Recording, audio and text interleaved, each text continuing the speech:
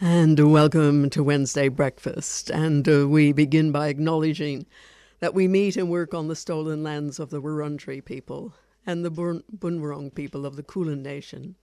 We pay our respects to elders, past, present, and emerging, and acknowledge the continued resilience of First Nations peoples in the face of ongoing colonization and settlement. We acknowledge sovereignty was never ceded and a treaty was never signed. Only double. Clap your hands.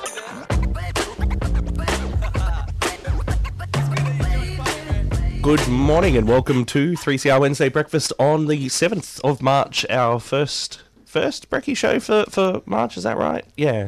It is for autumn. It is. We saw out summer last week. We Excellent. did. We said farewell. Some tears.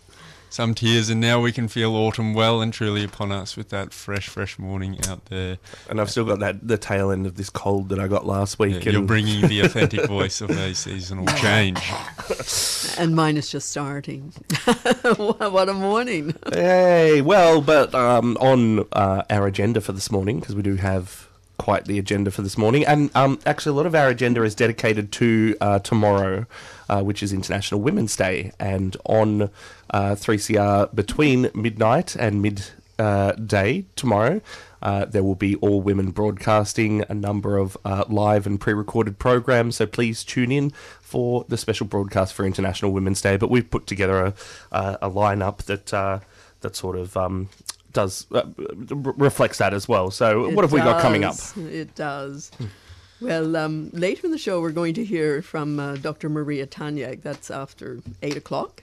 And she's going to be talking about her new project, which is gender and climate change, and looking at, how we need to pay attention to the disproportionate experiences that women have are affected by climate change. So more on that later. And stay tuned. I hear there's some fireworks in there. She's also got some exciting personal news in there. That's right. We're like that. We've also got Tim Jones coming in. It's his monthly segment this autumn. So stay tuned for Tim. It's always a special treat to hear what's happening up in his brainwaves. Yeah, he's a cultural historian from La Trobe, and he's watching what's going on in Parliament, I think. And then we've got Grace Sweeney coming in. She's from the Home Birth Association in Melbourne, talking about Birthright to March that's happening out in Hastings tomorrow at 11. Did you come across Grace because of some of your own life ventures, Paddy? Possibly. Yes, I definitely did, I think. Just, not giving away too much. But actually, geez, it must not be long now. 2 months? No, 4 months. Okay. About halfway through. Through. Yeah. If all goes to plan, that is. If all goes to plan. And then we've got Miranda Sharp coming in from the Melbourne Farmers Market. We've heard a little bit from their neck of the woods. There was a food forum not happening long ago in Melbourne, but there's also a food hub happening out in Alphington with lots of different organisations out there just to down close the the street loop. from me. I'm all excited to hear about that. Yes, and we're going to New Zealand as well this morning to speak to Dr. Amanda Thomas about a paper that she and her colleagues have written on the representation of environmental activists in the media in New Zealand. So that's quite fascinating, and I think we have similar things going on here. But this morning, first up in the studio, I have somebody who's I've known for a number of years through, I guess, my extended tribe, I suppose you would call it. You know how through church communities, right? You get your people know people through the different churches, and that extends out. Well, I guess I'd call Doof my church, right? And through that, I've met a number of people, a number of fantastic people doing all sorts of work, and one of those people is Jessie Lee. Jessie Lee, welcome to the program, and thank you for getting up nice and early for us. Hi, thanks for having me. Now, we brought you in today because you're a passionate advocate for disability rights, but maybe let's start off with what brought you to this, and what particular interest do you have in disability advocacy? Yeah, okay, so And a bit closer. I thought about this recently. I actually started disability work 18 years ago. But that being said, I have not been doing disability work consistently for 18 years because that would be impressive. But I did go into, the standard service delivery model, which is sort of like the group settings that people most generally end up in. And I guess that sort of style, that approach didn't really sit well with me, you know, because it just doesn't give people the best opportunity for a fulfilling and authentic life. So I think it was about 8 years ago I sort of moved away from that group setting.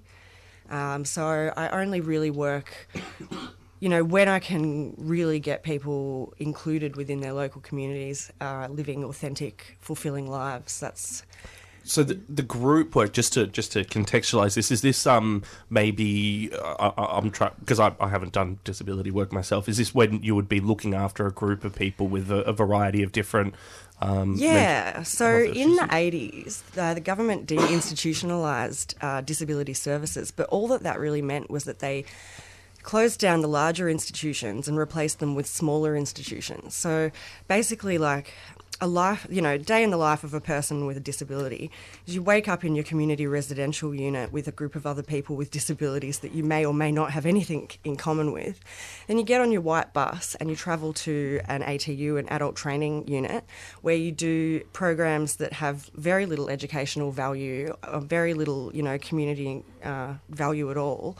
And then you get back on your white bus and go back to your community residential unit. So basically there's just like very little opportunity for community engagement, community inclusion, just meaningful work, meaningful lives. It sounds like a very isolated kind of way of going about things. And yeah. I imagine for a lot of people that is not the kind of life that they're looking for, and it would feel a bit... I try to think of what I would want for my life, you know, and I moved out of home. I got myself meaningful work. I'm studying to achieve things. So, you know, it really doesn't matter what someone's perceived cognitive ability or physical ability may be. We really need to try and get people into authentic roles, you know, I mean, valued roles. from what you're describing, it sounds like they closed down bigger institutions, which I understand was recommended, you know, Yeah, as that's you know, great. better to go to community. But they haven't moved out of their institutional way of thinking. They've made the institution smaller. Yeah. And it, from what you're saying, are very much still regulating the lives of people. That's exactly what's happening, yeah.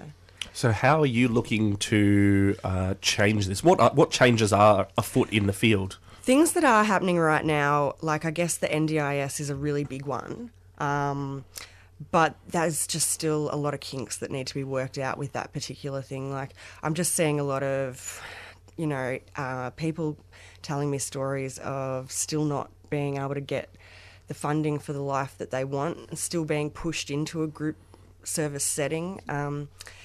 So, I mean, there's still obviously a few kinks that need to be worked out with that. But the initiative was started with the intention of giving people the opportunity to have more autonomy over their lives. And so I still have hope. Do we know with the NDIS, is it being rolled out smoothly? Is it taking a long time for funding packages to come through that people can actually access and do something with? Or it's happening differently for different people, and I think that there is a bit of an issue, like some kind of disjunction between the people that are working, their understanding of how to provide the right kind of services. So, you know, I'm seeing people that aren't able to get things that they desperately need for very strange reasons. Like there seems to be a discrepancy between disability and health, even though long-term disability causes health problems. So I know a person, for example, that has been more than once, they've been approved for equipment that they need by an occupational therapist. But the NDIS won't approve it, they won't fund it. And they don't seem to understand that it's a matter of either funding this equipment or funding an extra thousands of dollars per week so that they can have an extra person to look after this person's needs. So could this be something like somebody that needs a certain kind of wheelchair, for example, Exactly. to be able to get around autonomously without somebody And else? it's becoming an occupational health and safety issue for the workers because they can't really continue doing this, you know, lifting and stuff. Yes, lifting is a But huge the issue. NDIS is saying, well, that's a health problem, not a disability problem, and we won't fund it. Oh, no. Look, it just occurs to me that we should say what NDIS is. Oh, yeah. In So case it's the people don't know. National Disability Insurance Scheme. And I think it must have been about 5 years ago that they came up with the idea and started rolling it out. and it's happening, you know, slowly across Victoria. And Yeah, I think it came. Did it come out of Julia Gillard's government, and then it's slowly I remember been... lobbying for. I remember, you know, making phone calls Yeah. and supporting. It was a big well, I campaign think it was to that get government. it through. They actually brought in a lot of like policy and law to do with inclusion. So that stuff's already there. What we really need now is to educate, you know, businesses and organisations and people on an individual level to start making inclusive, you know, practices happen. Yes. So what are some examples of things that that we could do, that those listening could do in their everyday life to help make it easier for people who are disabled in their community, maybe even amongst their friendship groups or family? I guess in terms of businesses and organisations, you know, there's heaps of things that you can do to make your place accessible. If you're a business that has people come in often, you know, regularly with disabilities, there's things you can do, like, say if you're a cafe, have the menu set out with pictures so that if someone non-verbal comes in, they can still order without needing help. Probably sell more food that way too. Yeah. Good business plan. Yeah. Yes. You know, I guess it depends on exactly what area I'm trying to think about, but there's just so many things that we can all do. And I think, you know, if you're running a program, make sure that it's inclusive of all kinds of people, make sure it's accessible to all kinds of people. I mean, the whole thing of disability is it's hugely varied. Hugely varied. Like, one size just does not fit Exactly, yeah. My background is with people with complex, like, intellectual disabilities and complex needs. But, like, you know, like, I have this group on Facebook called The Inclusionist, and, you know, a lot of the people on there don't have intellectual disabilities, to my knowledge. They have other kinds of disabilities. And, yeah, there's just such an array of difference out there. There is no one-size-fits-all model, which is, you know, you see that they try to fit this one-size-fits-all model onto people and it just doesn't work. But Yeah, it does have to be a case-by-case basis, because everybody is different, and we're not, you know, that label disabled is not to say that, I mean, it doesn't really define what somebody is. It just sort of is one category that you just throw off to the edge. Then we can have the disabled toilet and the disabled space and, you know, these sorts of things. But really, people have a huge variety of different needs. This is where language becomes a big problem, in a sense. We have this one word, and it doesn't really isn't that useful, really, in describing what's going on. Well, that's why we need personalised individual approaches. And, you know, that all looks good and sounds good on paper, but we actually need to put it into practice. You know, and that's why I'm not really into these group settings, because how can you really give one person the best opportunity to flourish when you've got 10 people all trying to get something out of that situation, and you've only got so much attention to give each person and time to give each person? You can't give people the best quality, you know, in a group setting when it's not a group setting of their choice. Like, I don't go and only hang out with other people with chronic illnesses, and that would be a really weird dynamic if I did, you know. So it's kind of strange that we say, oh, you've got disability, let's just put you with other people with disabilities because you've got something in common. Yeah.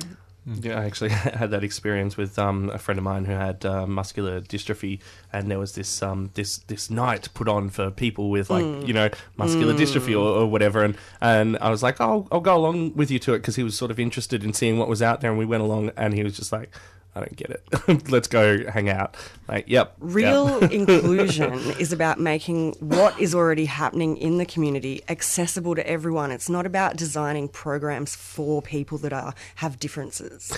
And I think that comes back to a point that we often come across with a lot of community groups and not-for-profits, that you come across these organisations that are all about trying to understand other people and then make things and to make their lives better. But there's this very sort of patronising way that they will understand it if it's not inclusive of those people in the process. So you get this sort of top-down approach where they try to these organisations try to make things better for people, but they don't have as part of their framework for developing things in the first place the very people that they're talking about in there helping them develop it, and that's where you get this disconnect. Yeah. I think that's where that phrase, the road to hell was paved with good intentions, comes from.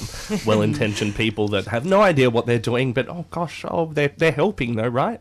We probably want to avoid that. Yes. Yes. Finally, is there anything else that you would like to pass on for people out there in the community that might, I don't know, want to know more? Is there somewhere they can go, or is there something else you'd like to leave us with? One of the people that I turn to quite regularly is Michael Kendrick. He's a consultant on inclusion and my mentor. He's really quite amazing at coming up with strategies to help work with people with complex needs. And another person that I often go to is Amy Sequencia, who is a non-verbal autistic person that does a lot of blogging online. So, you know, obviously, when you're working with people with disabilities, you want to listen to the people with disabilities and what they have to say. Absolutely. But that being said, each person with a disability can't speak for everybody else. They can only speak for their own. A disabled person. Yeah, they can only speak for their own experiences. Exactly. So it is important to listen broadly, I suppose. And now you mentioned a Facebook group before. Is that somewhere that people could go if they want to join in an ongoing conversation around these issues? Yeah, so my group is called The Inclusionist, and it's just a resource sharing page, you know, for anything to do with inclusion. Excellent. So please, if you are on Facebook, go and check that out. It is called The Inclusionist with no S at the end, and it is a public group, so you can go and join that and continue in this conversation. And thank you very much, Jessie Lee, for being up this early and talking to us about this very important issue. No worries. Thank you so much for having me. You got to remember, NAIDOC's a special day for us, fellas. That's a reminder who we are. Every year for NAIDOC Week, 3CR Community Radio gives voice to our Indigenous brothers and sisters through Beyond the Bars, Australia's only live prison broadcast. I am a black man. NAIDOC means a lot to me. It's about identity and also about past and present. NAIDOC means a lot to me, for my family and my people. And the people forgetting about our rights. You can access audio from current and past Beyond the Bars broadcasts via the 3CR website. Go to 3cr.org.au/Beyond the Bars and either listen to or download audio from Australia's only live prison broadcasts. Happy NAIDOC!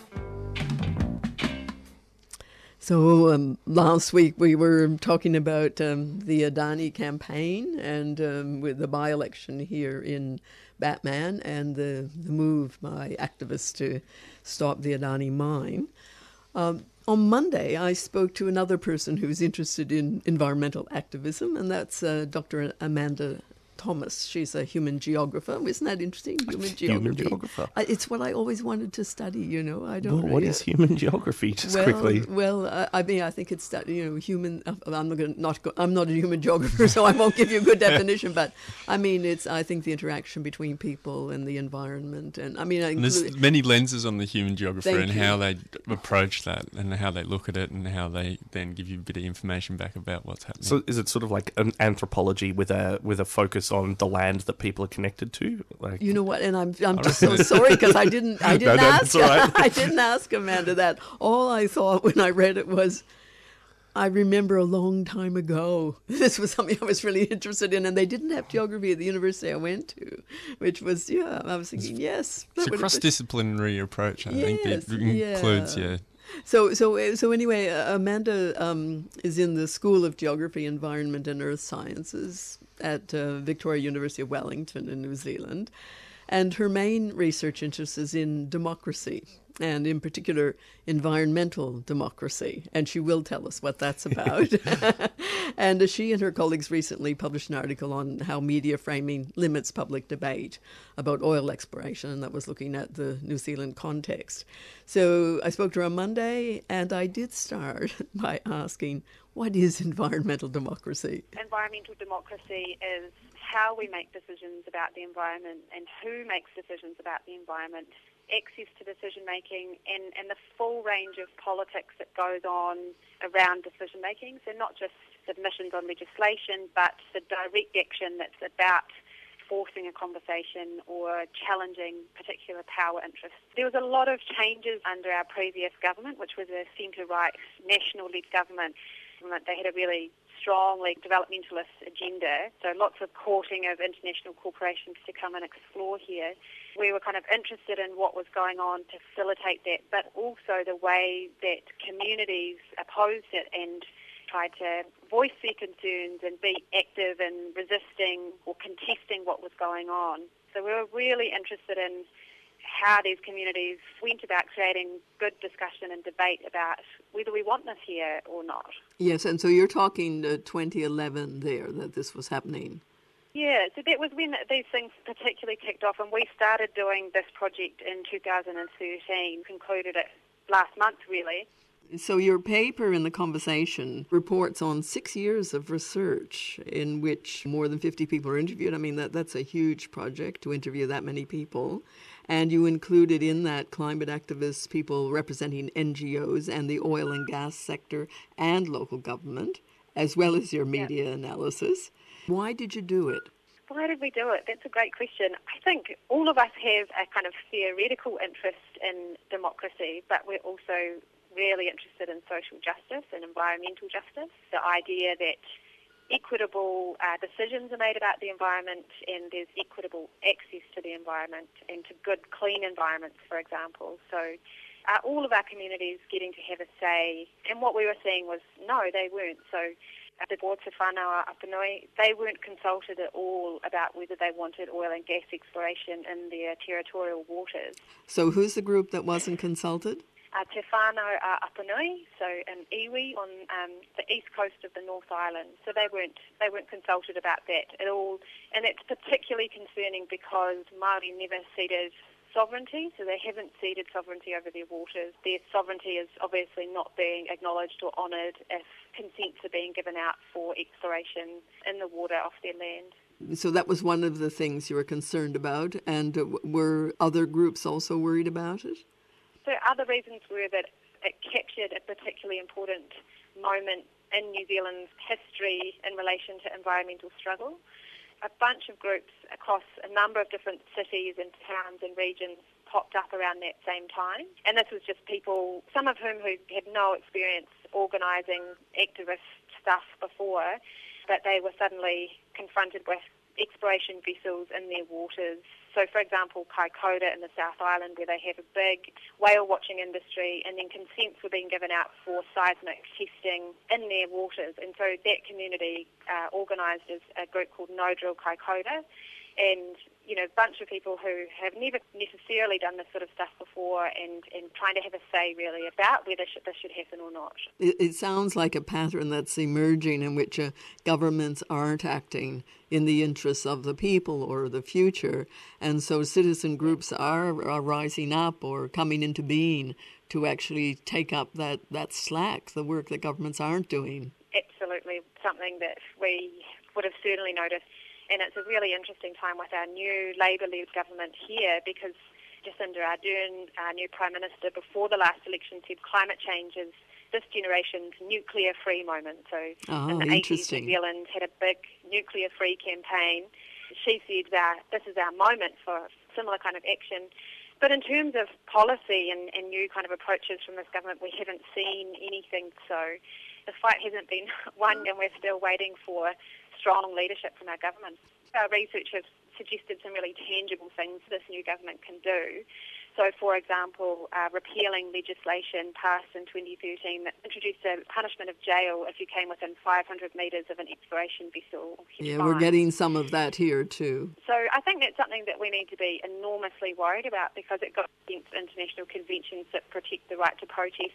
I mean, at the same time, there's all sorts of new websites that are popping up that are mostly commentary and analysis, which is great. So it is kind of a time of real change and interesting to see what happens. You also interviewed people from the gas and oil industry. Yeah. What were their impressions and feelings about all this? Very few people would talk to us from the oil and gas industry, which is a bit disappointing. But the people that we did talk to were really fascinating and we're grateful for their time. And they were saying things like New Zealand has the highest environmental standards in the world, particularly around health and safety, for example. A lot of them were talking about a transition to clean energy, so looking more for gas rather than oil as part of an energy transition and acknowledging climate change. but they also pulled out that activists are driven by ideology, and really we're all driven by ideology, like neoliberal Yes. economic growth is an ideology, Yes, and indeed. they have ideologies too. So that was quite interesting to see that in action. And if you've just tuned in, I'm speaking with Dr. Amanda Thomas. She's a lecturer in the School of Geography, Environment and Earth Sciences at Victoria University of Wellington in New Zealand. And she's been telling us about environmental democracy and the way the media frames and reports on environmental activism. In our analysis of media between 2010 and 2014, we definitely saw that there was happening, and it tended to be kind of dominated by particular ideas and framings of oil and gas debate. And that was the usual tropes that activists are hippies and extremists and are ideological and uninformed. There was bent towards oil and gas being portrayed in that industry as necessary for economic growth, and that we need to make some sacrifices, i.e. the environment, for economic growth. If we want to have nice things, we've got to sacrifice the environment a little bit. What happened on the day of the protest in Dunedin in 2016, in the lead up to a particular action, a blockade of 3 banks, the ANZ banks in Dunedin, rationale for the blockade was being reported, and there was discussion about it and about the issue, which was ANZ to divest from fossil fuels.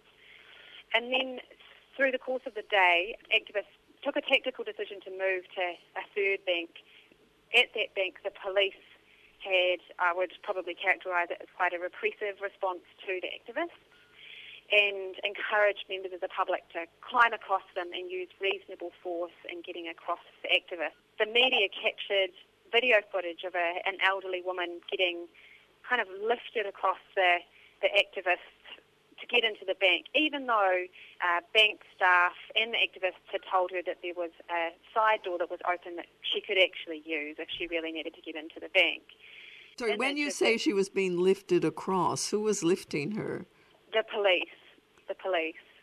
She also was kind of verbally abusing the protesters, and it was in that moment that the reporting changed to the idea that the activists had crossed the line. They'd kind of gone too far with their democratic rights, and they were being disrespectful to the public. So this idea that inconveniencing people trying to go about their banking is somehow worse than the inconvenience of climate change that comes about when we continue to invest in fossil fuels. And one of the things you talk about in your paper was the way media coverage actually limits public debate. One of the things that we argue through our research is that when the media gives very narrow representations of activists and the arguments they're making, so for example, that they're extremists, that they're ideological, that they're hippies, it actually limits our ability to debate the issues at hand. So if the attention is on the individual and their supposed kind of irrational thinking, they're totally missing the point about what the broader debates are, which are, should we be investing in fossil fuels? What are our responsibilities to distant others and people here that are affected by climate change? What does that mean for the policies that we adopt? Those sorts of things. Yeah, the media has a real role in accurately reporting on that and contributing to the debate and discussion about what sort of direction we want to be going in terms of our environmental democracy. And I guess it also has a vital role in a democracy. Yes, absolutely, and I think that's why the kind of changing mediascape is really interesting and important to keep an eye on at the moment. One of the things that we were really worried about going into the research was that there is a downward pressure on our democracy. So there's negative attitudes towards protesters and direct action, and there were legislative reforms that made it harder to protest. So there was definitely evidence of those things happening. But at the same time, talking to communities and seeing the work that they did and the things that they created over the course of our research was incredibly inspiring, not something that I expected to find so hopeful, and the work they're doing is amazing, and I see similar kind of stuff happening in Australia. So there's never been a better time to take action for better environmental decision making. It was such a pleasure to work with those groups and understand what they're doing.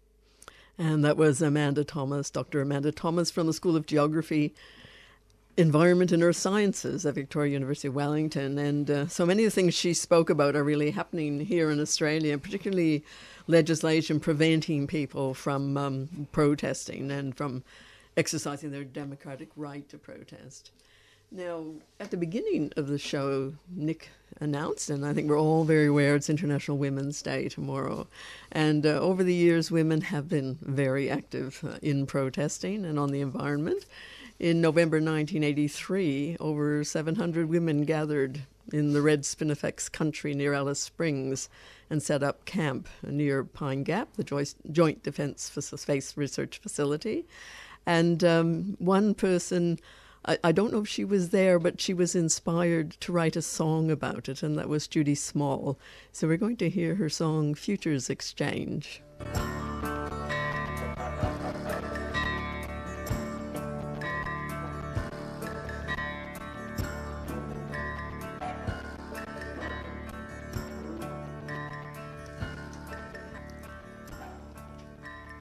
And that was Judy Small with her fabulous song of Futures Exchange. And she did so much wonderful work on singing about women's issues.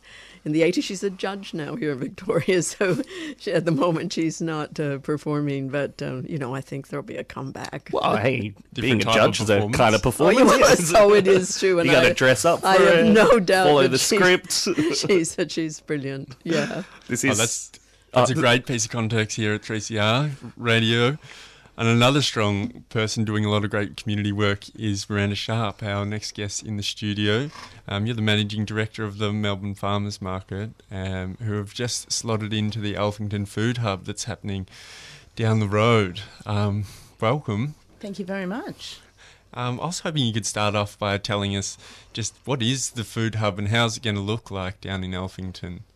Well, it's been come from a number of aspects and many years of being in Melbourne in local food, trying to bring a number of groups together and projects that centre around a local food system in a place where we can collaborate better, share resources, encourage and support one another, and on a very practical level, provide facilities for people, particularly the local farming community in Victoria, when they come to Melbourne, particularly generated sort of by our coming to our farmers markets, that they can make the most of the trip in, add value to it, as we say, but also to have a very practical connection with an urban community, and in facilities like storage and cool room space.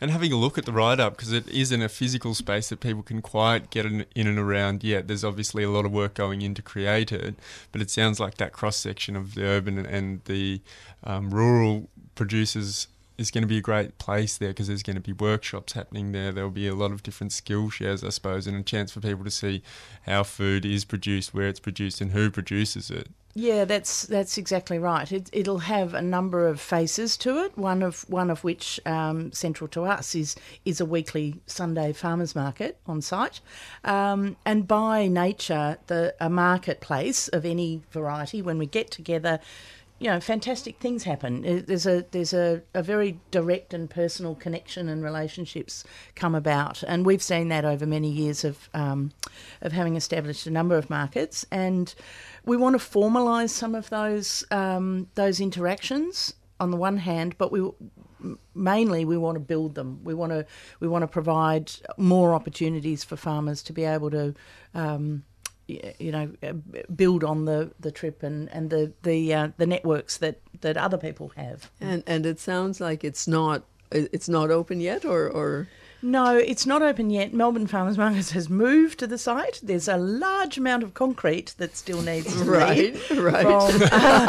Yes, there are a few. There's some work to be done, shall we say? It's the old Darebin Council Depot, and a fantastic piece of land just directly opposite Alphington train station. Oh, so it's very got great convenient. public transport, Yeah, terrific. and for a neighbourhood that I happen to know very well, it's been a piece of land that that now, people are very enthusiastic about being sort of opened up into the community to be a shared space. Is this just getting my local geography on? Is this also land that backs down onto the Darebin Creek there?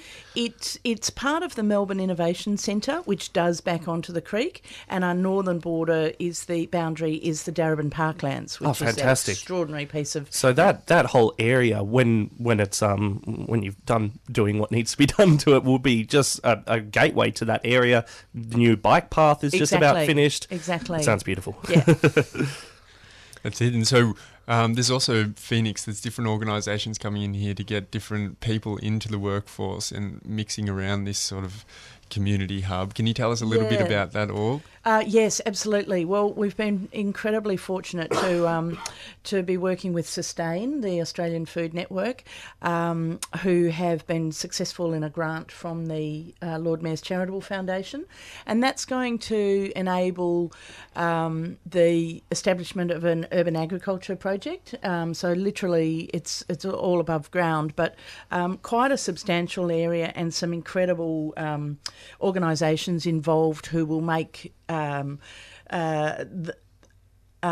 think produce in all definitions great things out of this opportunity, and they include Melbourne Polytechnic for the training aspect of things, and Street, the wonderful organisation taking young unemployed people through, in this case, horticulture, whereas previously it's been hospitality. So, and then have a kitchen space and a retail space, and the being surrounded by people either in business or in small horticulture businesses where there might be a future for young people in agriculture, but just to mix up our different enterprises together to show what can be done. It sounds really good. Is there going to be a gala opening? Do you have a timeline on when it will all begin? Our farmers market will start on Sundays on the 25th of March. Oh, yeah. Oh, I'm very excited now. Get your calendars out, everyone. There's a long way to go on the site in preparation before that. It's a huge project. Yeah, yes. But we've had two actually in the Alphington train station car park to date, and they've just the pop-ups as we've been moving one of our Fairfield farmers market, and they've been fantastically successful. And a great. So good it's to sort hear. of really shown how the neighbourhood has responded in a kind of in a very invested way. People wanting to get involved and share and contribute to this space, as well as just simply going about their food shopping. So we'll put all links to that so that you can put that in your diary up on the 3CR Wednesday Breakfast Facebook if you want to go and check that out. It is there, right? I know this isn't helpful for you out there exactly in Radio right. Land, but Nick's got a big dot on his screen. It's in Alphington. I reckon he'll share that on. Yeah. I'm going to take a picture of that. I'll share that on Facebook so you can have a look at that. But that sounds really good. I'm always excited by these projects, and because there's so many. I'll just share a quick anecdote with you. But there's so many of these areas I've noticed out along the Maribyrnong River. So many areas that were completely developed for industrial purposes, and I think over in the Maribyrnong area they used to have a munitions factory as well, so there's all sorts of stuff they've got to clean up. That's right. But they're these fantastic areas that need to be used and need to be given back to the community and work developed. with what we've got in redeveloping open space and what would otherwise might be degraded spaces, but is certainly vacant and available. We need to occupy. Yes. Occupy is the word. Well, thanks so much for coming in, Miranda. It's been a pleasure to hear what's happening down there, and it'll be definitely a hoot to check out the works that need to be done and what are being done over the farmers markets. Thank you. Thank you for occupying the space. You're here on 3CR Wednesday Breakfast.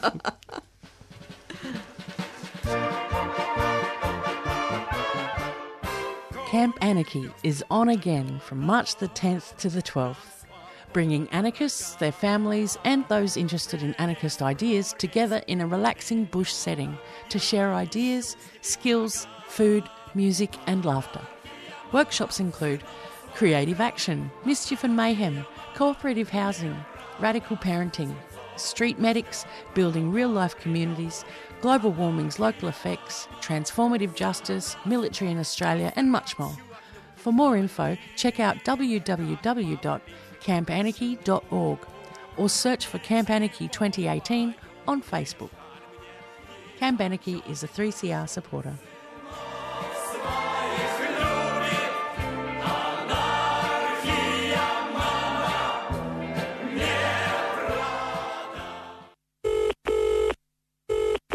I'm in the phone booth, it's the one across the hall. If you don't answer, I'll just... Listeners, do not forget 3CR, International Women's Day, Thursday the 8th of March. Talk Back with Attitude, 10 till 11, an all-women's affair for the day.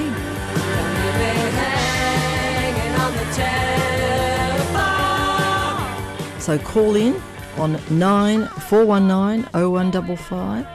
We would love to have some attitude from all the women out there and wish them all a happy International Women's Day.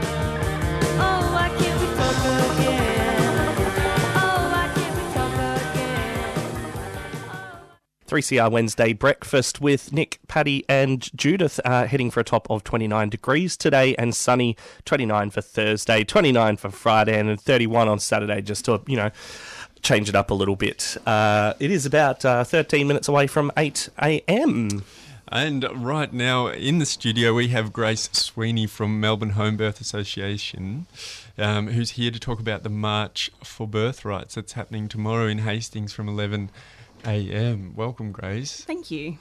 Thanks for being here. I was hoping you could just tell us a little bit about what the Melbourne Home Birth Association is to get a bit of context and then move on into this march that's happening that's gathering a bit of groundswell by the look of things.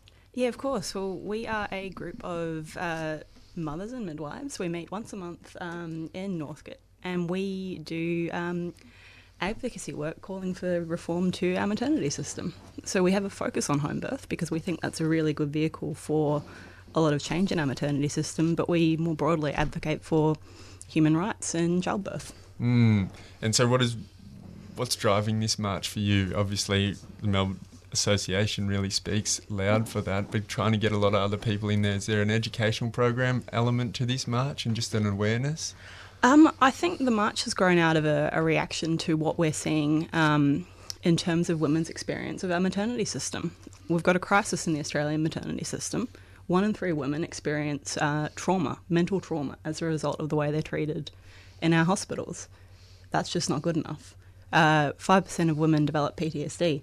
Suicide is the leading cause of maternal death in Australia, but you would never see it from any of the maternity policy that's put out from the government. So we're just tired of being ignored. And so this is one way to try and get those voices heard. You've got a campaign running at the moment, which is hashtag March for Birthrights, and different people putting signs up, which is a really good way to get, I suppose, the multi-perspective on why people are marching tomorrow. Women are just taking to Instagram, taking to Facebook to share their stories on that hashtag. Big time. Well, that's so great. And how do you think it'll help inform the policy that may go forward into the future with maternity care? Well, this is all happening at a fortunate time. The day after we meet, the government has convened a new advisory group for the new National Maternity Services Plan. Unsurprisingly, consumers are underrepresented on this panel. 2 out of the 23 organisations are represented by consumers, so women's voices are ignored once again.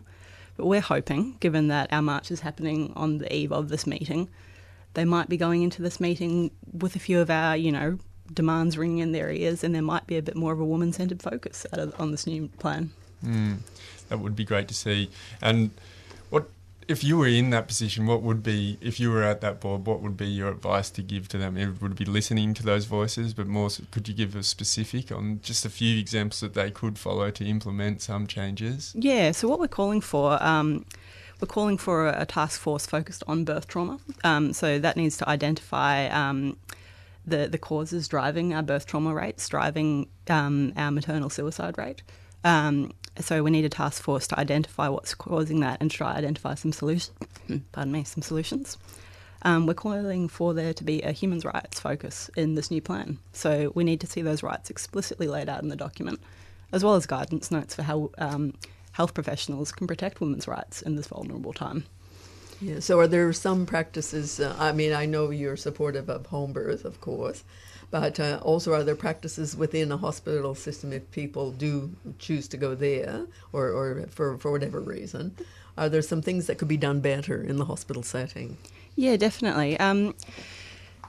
There's a power discrepancy between the woman who chooses to access the hospital and the hospital as an institution. So the experience for a lot of women is quite disempowering, and they have the experience where they can't either get the care they need or they get care they don't want.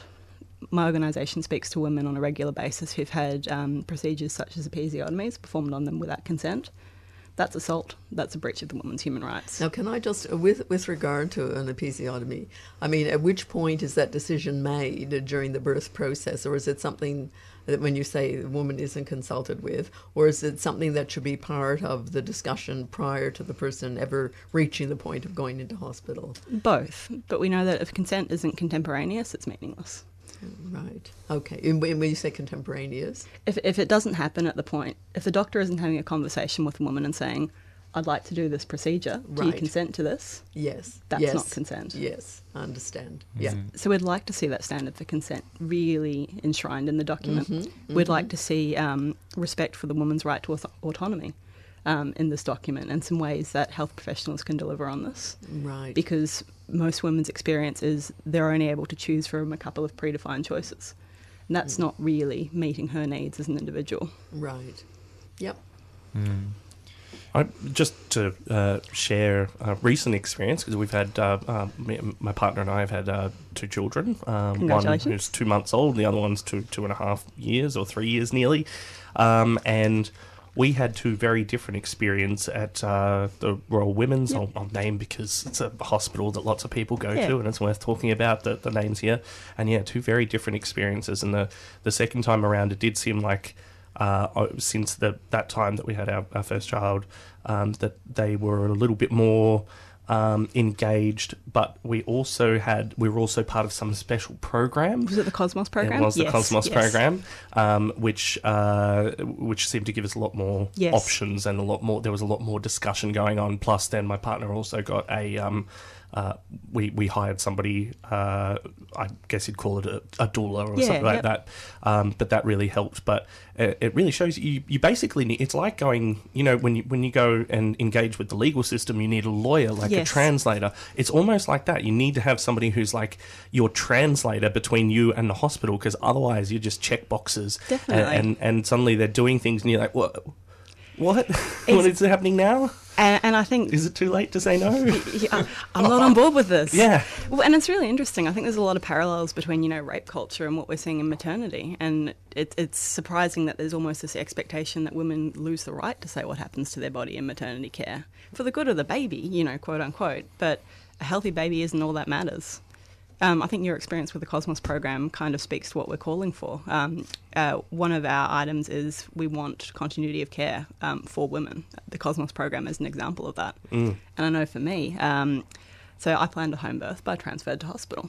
And along the way in my birth story, there were 3 tipping points where having that continuity of care meant the narrative that I internalised was one of triumph instead of trauma. And because you've had that person walking with you, I imagine you were in a lot better experience and better place because of it. I have a feeling that the continuity of care is not just something that needs to be brought more into maternal healthcare, but just healthcare in general. Definitely. Because otherwise, you literally do turn into whatever's written on that sheet that they've got, and it's dehumanized, and you get people that are running around. They've got too much on their mind, and they've got this, and this they know about you, and it's not helpful. I mean, power is a big issue, as you say, because first of all, there's the power of the whole institution, and also the fact that the institution wants to run reasonably efficiently, and then the power of the medical authority, and versus the woman. I mean, that's why there was a big women's health movement back as part of second wave feminism. And I remember living in North America, there was a book called Our Bodies, Ourselves. That was a bit of a Bible back then, and it was written by women, and women who some were physicians and some were community activists, and it was like the go-to.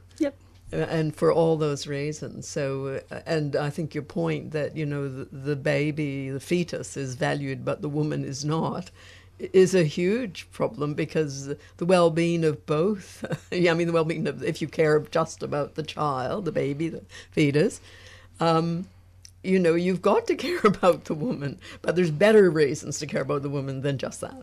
No one cares about the baby more than the mother in that room. Absolutely. But our maternity system cuts her off at the knees. It makes her, psychologically vulnerable. And then it hands her a baby and said, now you've got a newborn. We need women to be going into, the newborn period, into parenting from a position of strength. But so many of them are recovering from trauma in this time. We certainly need to think more. I mean, this is a point that we raised earlier in the program. I think it comes up in a lot of our interviews, a lot of the people that we speak to, that we often have these ways of going about things that are people wanting to help people, but never speaking to the people that they're wanting to help about how they want to be helped themselves. Yes. We seem to miss that step and think we know better than the people that are actually the ones that need whatever it is that they need. And we forget to ask them, hey, what do you actually need? And that's, And that's a large part of what's driving this experience of trauma for a lot of women, just not being spoken to, not being treated as a human with autonomous needs. And so what do you say to people who can't get down to the march and sort of start to voice that in a collective but also in a personal way? How can people contribute if they have to work or can't quite make it down to Hastings tomorrow? If you can't make it down there tomorrow, I'd love it if you can add your own March for Birthrights image. We're on Instagram, we're on Facebook, we're on Twitter. So we're compiling these and we're going to be sharing these with the government going forward and just adding your voice for change. And where are people going to be gathering? So we'll be gathering out the front of Federal Health Minister Greg Hunt's office, which is at 184 Salmon Street in Hastings. Beautiful. Thanks so much, Grace, for coming in and sharing your insight and your passion. And I hope many people get behind you tomorrow. Thank you. 3CR Wednesday Breakfast. This is Clancy Milne.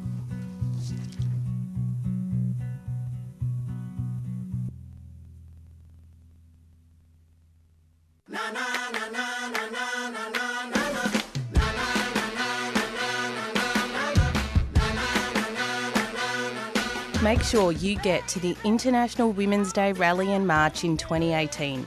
It's on Thursday, the 8th of March at 5:30pm at the State Library. Hear from extraordinary women activists, including unionists, disability rights activists, Aboriginal women and those campaigning against police repression. Join working women across Victoria for IWD on Thursday, the 8th of March at 5:30pm at the State Library. We have a world to win.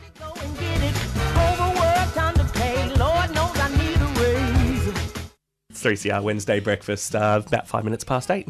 It is, and we now have Dr. Maria Tanyag on the phone. She's from Monash Gender, Peace and Security Centre in the Faculty of Arts. And last year, Maria spoke to us about her PhD research, which was on the sexual and reproductive rights of women in post-conflict and post-disaster settings.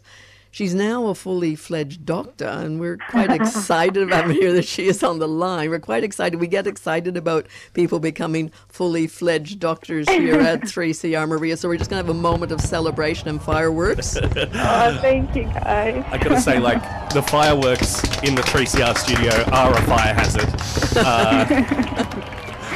It's before 9 o'clock, so it's not too hot outside. Yeah, true. Yeah, we think we're okay. Anyway, Maria, welcome back to Wednesday Breakfast, and big congratulations from us. And you're involved now in a new project. Actually, I think you were doing some work on this when we spoke last year in November. But and it's called Gender Responsive Alternatives. This is a mouthful on climate change. Correct. So tell us about it. Yes, well, firstly, good morning to your listeners, and it's a great pleasure to be back on the program. It's been such a fantastic opportunity last time. I just want to keep coming back. Well, we're happy to have you. And International Women's Day tomorrow, and we know you're interested in women's issues. So absolutely. So for this project, I think you're right. It's definitely building on some of the work that I've been doing in the past and the specialization of our research center, which is really understanding from women's experiences, how we can make sense of all these ongoing crises that we are experiencing at the global level. And climate change often, in many parts of the world, intersects with conflict, health pandemics, economic recession, and all other forms of everyday displacement, such as development and poverty.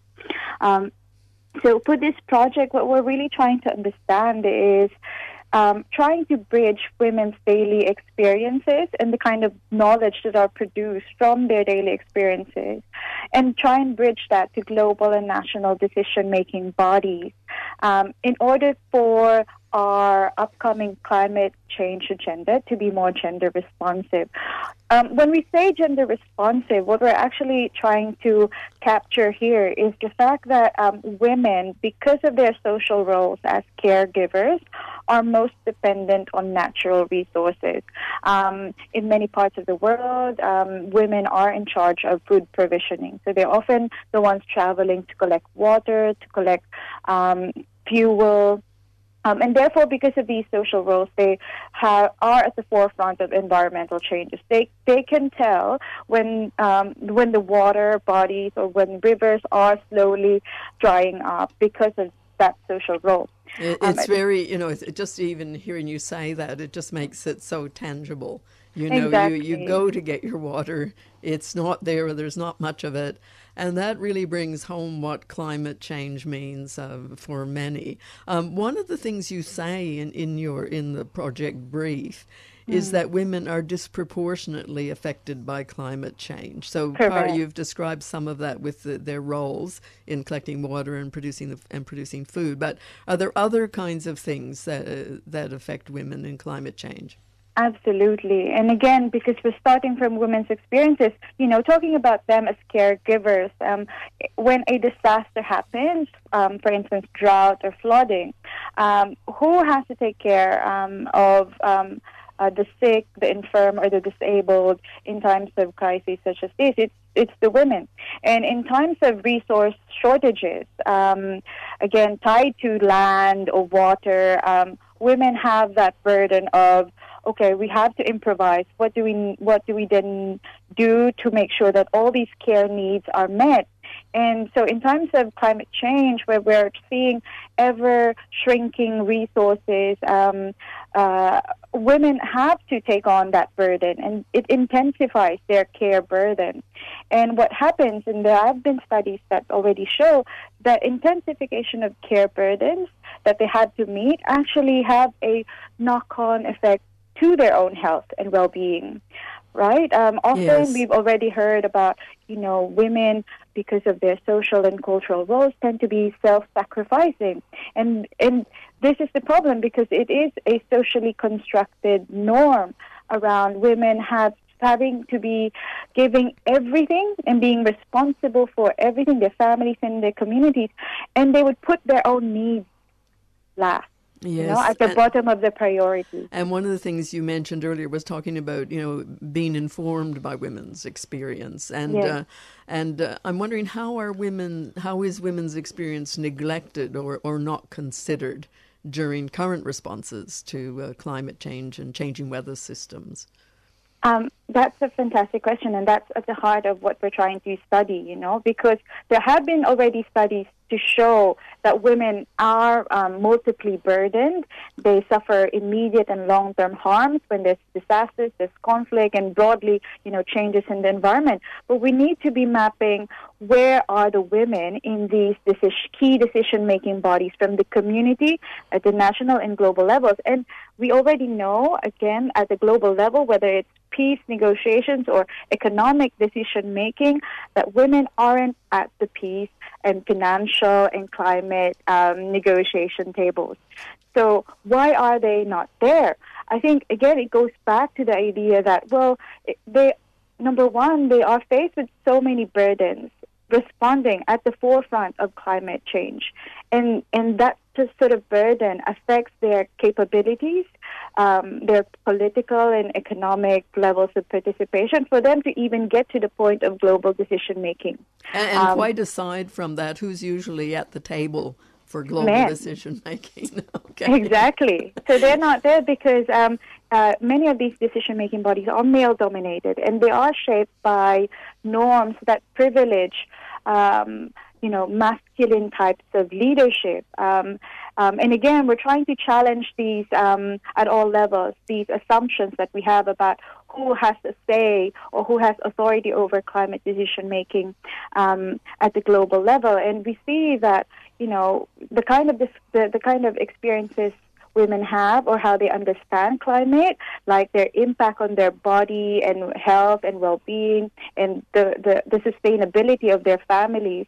That's very different from our climate change negotiations, which tend to be about technical discussions about carbon emissions, right? Indeed. So I'm wondering, the project seeks to strengthen women's voice and leadership in responding to climate change. Correct. So how can that happen? How can you do that? How do you imagine doing that?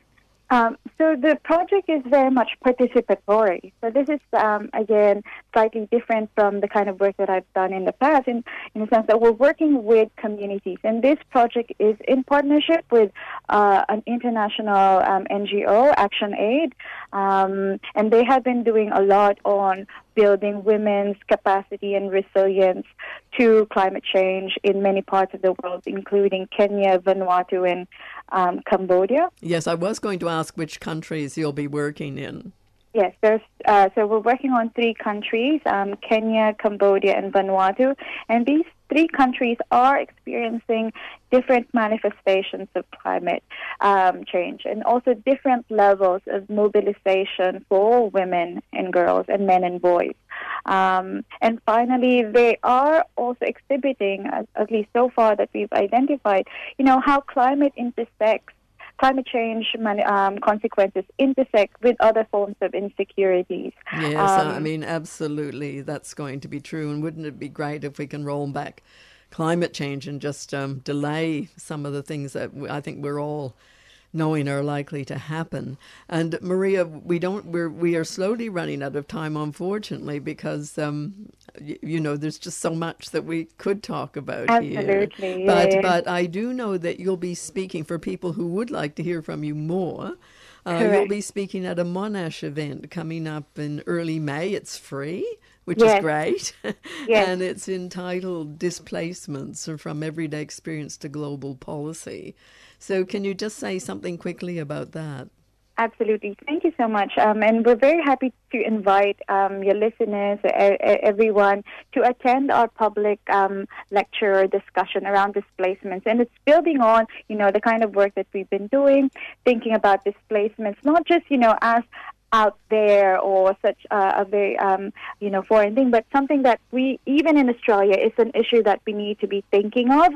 And so it's going to be held at the Monash University Law Chambers on 7 May, 5:30 to 8 p.m. I'll send the details to you guys, and we can promote it on the website. But it would be great to bring in more people to discuss and share ideas and think about, solutions. Wonderful. More importantly. Yes. So, Maria, thank you so much for being on the phone with us this morning. It's been great to connect with you again after meeting you last year, and enjoy always your enthusiasm for the work you're doing, and congratulations again on getting your PhD, Dr. Maria Tanyag.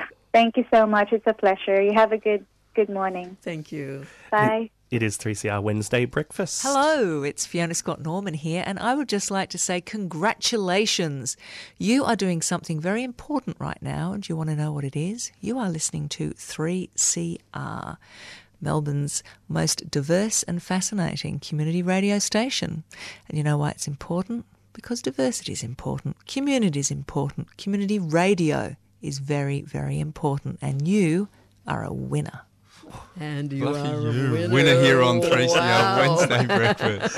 Hey, hang on. While we're hanging on that, 3cr.org.au if you would like to become a subscriber or donate in any way, because we get up early for you. We're not getting paid for this, but we're passionate about it, and the more money and support that you can give to this organisation, the more we can continue doing this stuff. And on a further note, if you can't get up every morning, you can always reconnect with the show on 3cr.org/Wednesday Breakfast, or hit their podcast there, Wednesday Breakfast, on all the different platforms there. there. But right now we have a very exciting guest. Very exciting guest, Dr. Timothy Jones, a cultural historian with interest in gender, sexuality and religion, and research expertise in British, Australian and American history. And he's here this morning to talk to us about what's been happening.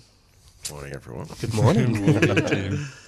So, last month I was talking about, I was kind of optimistic about cultural change. You were very optimistic. And I want to continue that theme this week. Yes. Starting with the Oscars.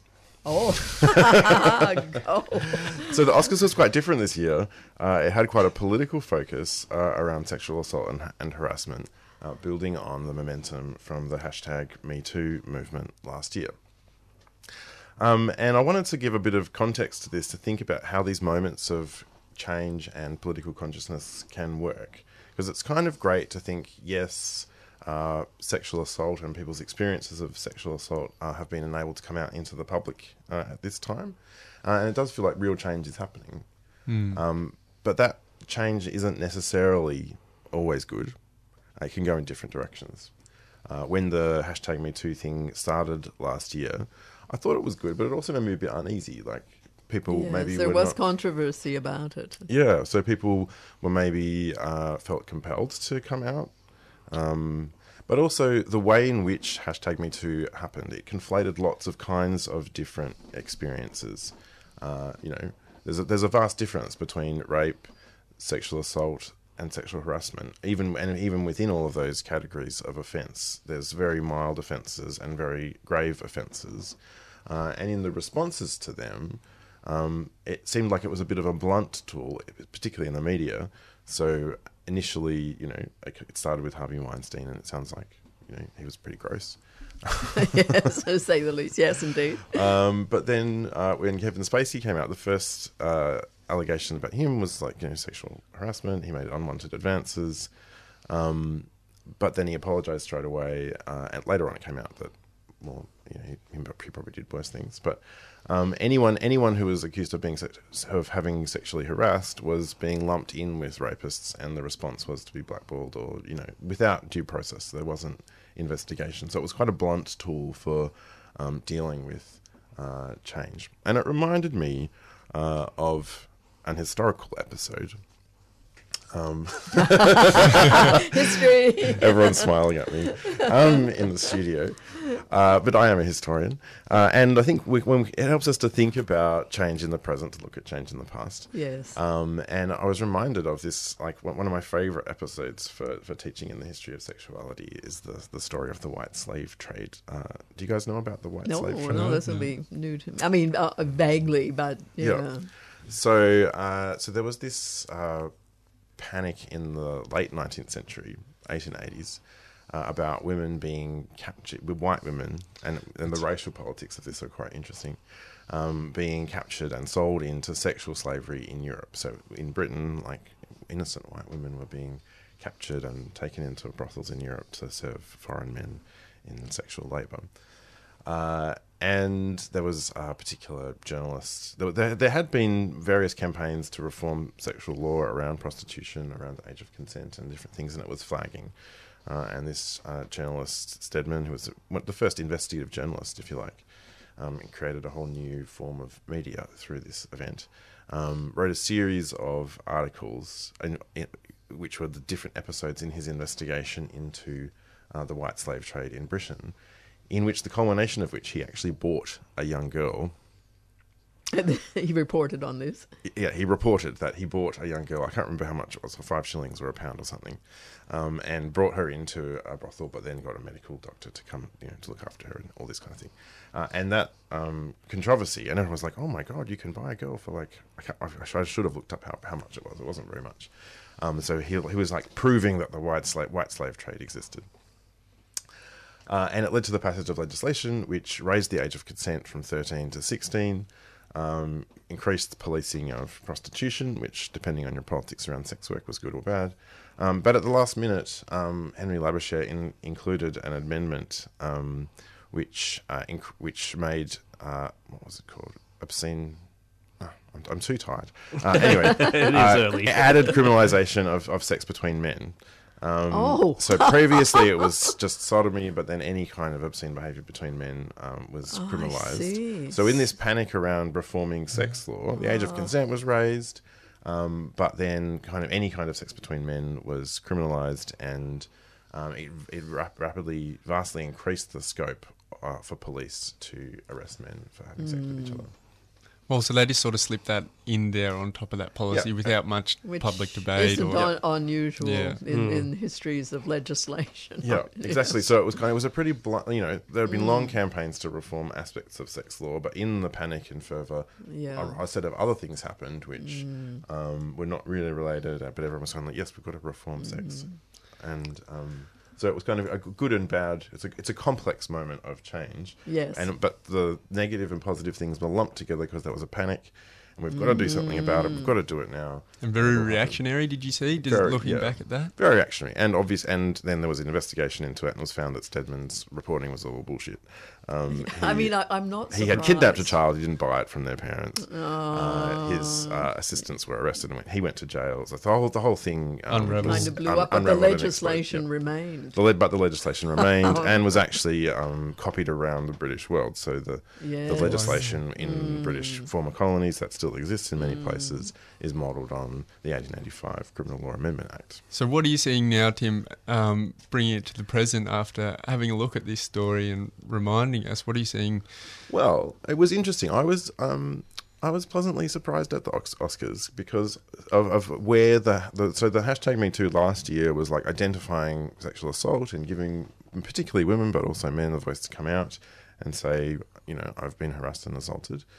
And I was wondering what was going to happen at the Oscars, but it was quite interesting that they seemed to be actually pushing for more structural change in a relatively considered way. This notion of an inclusion rider, so that lead actors and actresses can, in their contracts, stipulate that women need to be involved at every level of film and media production.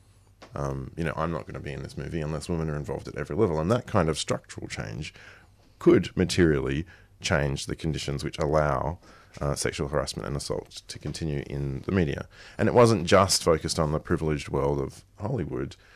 They've amplified voices of women in agriculture and the most disadvantaged women in American society have been given voice to sexual harassment and assault in their industries as well. So I think it's, who knows what's going to happen, but it's like these moments of panic and change and consciousness do affect real change, but there's also the potential for change to go awry. So I think it's just more watch this space. The Oscars was celebrated this moment in a particular and unusually particular way. And I'm mildly optimistic that some of the suggested changes are affecting structural change and cultural change, which could be good. Yes, indeed. I like the positive note. I remember looking at the Oscars and a tiny bit of scepticism was creeping in, but that's because I didn't engage fully with the Oscars. I didn't even watch the Oscars. I just read the media coverage the next day. So the Oscars were on recently, man. Oh, gosh. Well, Tim, when you talk, just going back a minute, when you talked about white slave trade, of course it was big in the Australian press as well. What I remember is that Chinese people who were not allowed to bring their partners to Australia because the White Australia policy was late 1800s, were accused of having white women. And so there's this big, hoo-ha and big investigation. And they found that the women were there because they had chosen to be there, and many were there to escape violence from their non-Chinese partners. Yeah, there's the intersectionality of it. And the racial politics in the white slave trade are pretty horrendous. Yes. But I was also really pleased at the Oscars to see the way in which women of colour were standing up.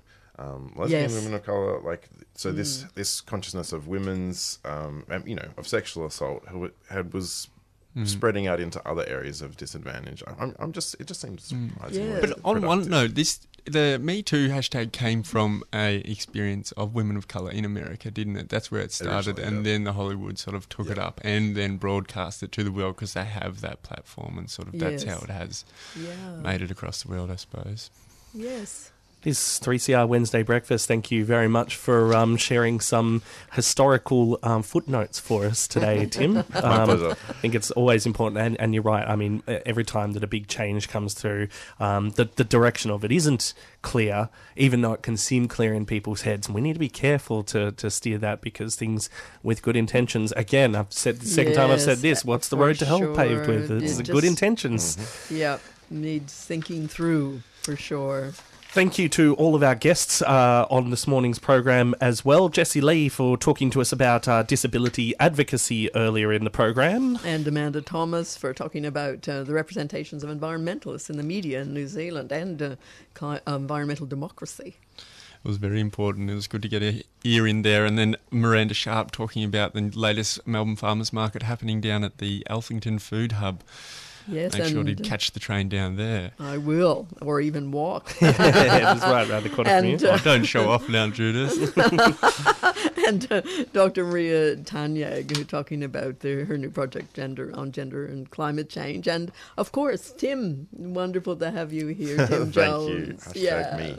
And if you want to get down to Hastings and you have the opportunity to support Melbourne Home Birth Association in the March for maternity choice, get down there. It happens at 11 a.m. tomorrow at Greg Hunt's office. Important for all of us, because we're all babies once and you've all got a mum. And somewhere. you're all having babies too. I mean, not everyone. Yeah, well, yours are a little. 50%. Your babies are probably having. Not quite. Well, they've decided against. Oh, okay. No, we're not putting that onto anyone either. It is 3CR Wednesday breakfast. Stick Together is up next, and don't forget tomorrow all day it's International Women's Day with special broadcasting on 3CR. So please tune in for that. We'll see you next Wednesday morning. Wobbly. Wobbly old. Hey, maybe that's a good moment to just say 3cr.org.au. If you want to donate to 3CR and help our wobbly studio, get onto it.